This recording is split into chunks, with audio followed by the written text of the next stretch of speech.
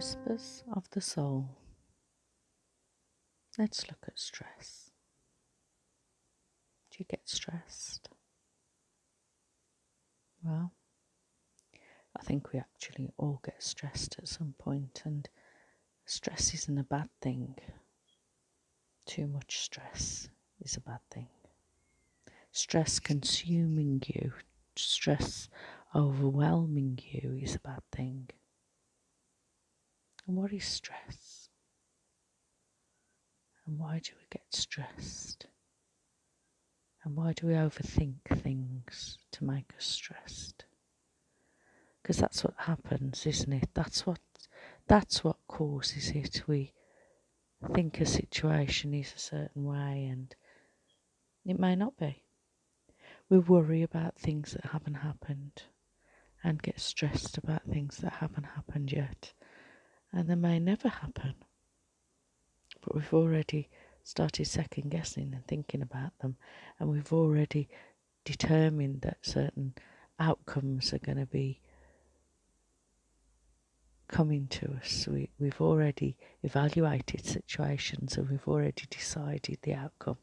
We've already decided that someone doesn't like us for whatever reason. We've already decided that we can't do something without trying. And we get stressed. We get stressed because we've got so many tasks to do at home and we don't get through them all. We get stressed because we've got so many tasks to do at work and we don't get through them all. We get stressed because we're sitting in traffic and we're frustrated because there's delays, because there's queues and tailbacks and you name it, we get stressed. So what about in those situations? Breathing. 5, 4, 3, 2, 1. Take a deep breath in and exhale. What about thinking about different things? What about stepping away from the situation that's stressing you and taking a good look and a logical approach and a different view of what's happening and thinking about what is in my control right now? Because you're only in control of what you're in control of. You can only control what you can control. You can't control the actions of others. You can't control whether there's traffic. You can't control whether your workload is not going to get done because other things have been presented to you which are taking priority now and your list is growing and you're not able to complete your tasks. You know, you've got to rationalise. You've got to look at the situation in front of you.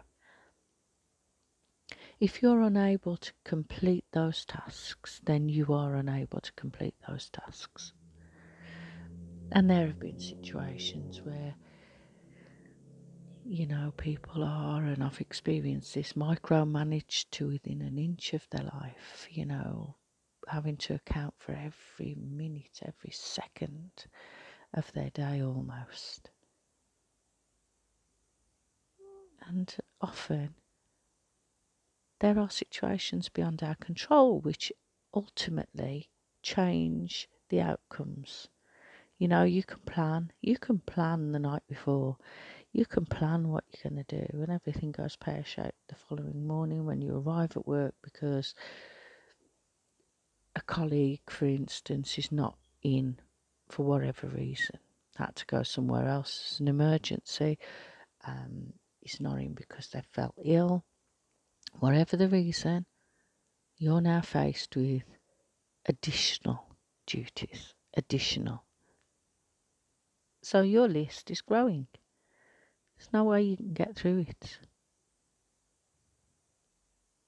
Stress is where you're getting so worked up about just about everything that you're not taking time. So, what is stress? Stress feels uncomfortable, doesn't it? But not every uncomfortable feeling is stress, is it? There are other feelings that would make you uncomfortable. And you could be confused about what you feel is stressful. So people use the word stress with other terms or feelings such as worry or anxiety or fear. But stress is at the heart of all of it. We feel convicted that we won't be able to cope with challenges that we're facing. So we worry about things. Stress can provoke fear, anxiety and worry, but all of them will represent a different emotional reaction. Is worry the same as stress? Worry is an unrealistic way of us trying to avoid unpleasant consequences. So we ask ourselves, what if I fall sick? What if I lose my job? What if? And we fret. Now, we don't need or want those thoughts popping in our minds, but it's very hard to stop them. So it might feel like worrying or thinking about problems is helping. You know, sometimes you start thinking and you think you can think your way through the problem by overthinking, by thinking through your problem, but it doesn't help, does it? So you're trying to confront a situation and trying to address a situation that often hasn't happened yet. Hans Selye, a Hungarian physician, said, "It's not stress that kills us, it's our reaction to it," and I believe that. So with worry being a mental habit, fear is an instinctive reaction. Now fear is a survival trait, isn't it? Our reactions to fear are grouped into 4 categories: escape, aggressive defence, so your escape is flight, isn't it? Aggressive defence is the fight, which is part of fight or flight. Freezing immobility, which it's like trying to hide. Or submission and appeasement, so the threat comes from within our own circle, and the best option is sometimes to suppress our anger and avoid being rejected. So how to tell our feelings apart? If it's fear, our untaught instinctive reaction to a known threat, that's what fear is. Or worry, repetitive and recurring thoughts, sometimes in an attempt to avoid even more uncomfortable feelings. Or anxiety, unwarranted or excessive fear, especially about vague or unknown things. And then the stress, the perceived inability to meet life's demands. Worry, I have always said, is praying for things we don't want.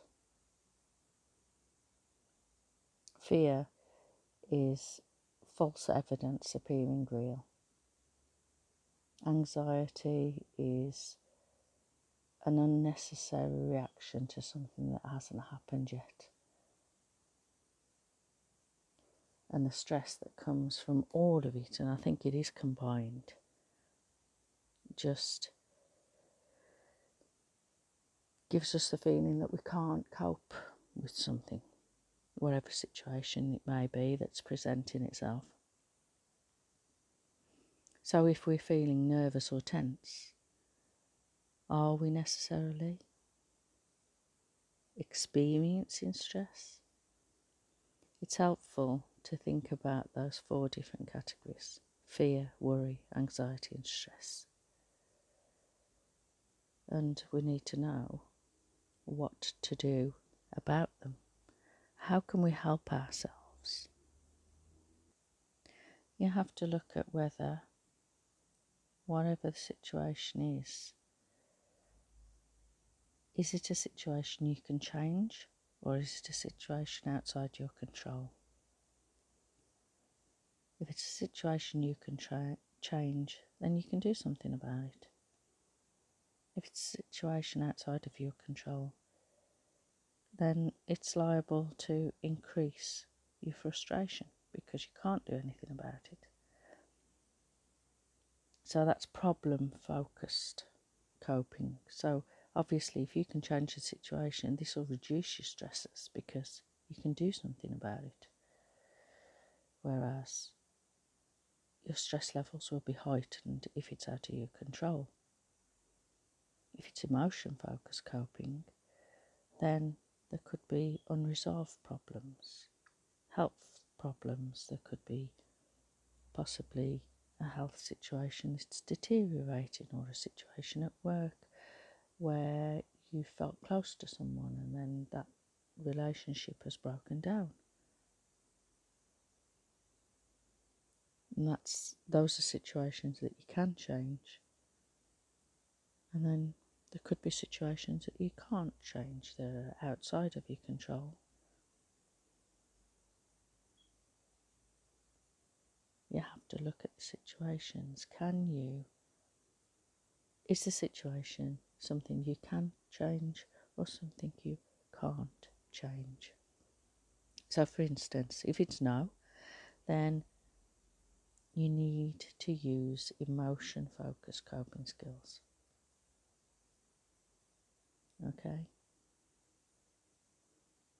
You need to look at what you can do. If it's a yes, is it a good time to make a change? If you answer yes to that, then use problem-focused coping mechanisms. If it's a no, use emotion-focused coping mechanisms. Emotion-focused tactics involve trying to control your response to a stressor. It's sensible if you've got no control over your circumstances, or if you can't change your situation. Changing your reaction can limit its negative impact. So changing your reaction to something can really help, and taking your attention away from it, even for 17 seconds, just that detachment helps. Emotion focused methods would include, getting support from others. It could be family, friends or colleagues. It could be that you meditate or pray. It could be that you write, you keep some sort of diary. It could be that you seek help with someone who can help you through it, who's external, such as a counsellor, a life coach, or a therapist or practitioner of some sort. A lot of psychologists agree that there are situations where emotion-focused coping may be the right choice in the short term, but that's provided we do choose a strategy that actively addresses our feelings rather than trying to avoid our feelings. Now, which method you choose is likely to vary from one stressor to another. And you need to look at things like alcohol or drugs, for instance, may offer brief respite from stress, but can lead to other things like dependency, health problems. Comfort eating. Comfort eat, it's unhealthy. You could gain weight. It can also hurt your self-esteem. Dwelling on bad situation tends to make things even worse, make you feel worse. The avoidance, denying there's a problem and not fixing it, that's going to cause more problems. You're not addressing the situations. And blaming yourself increases the risk of depression. At the same time, blaming others can alienate people.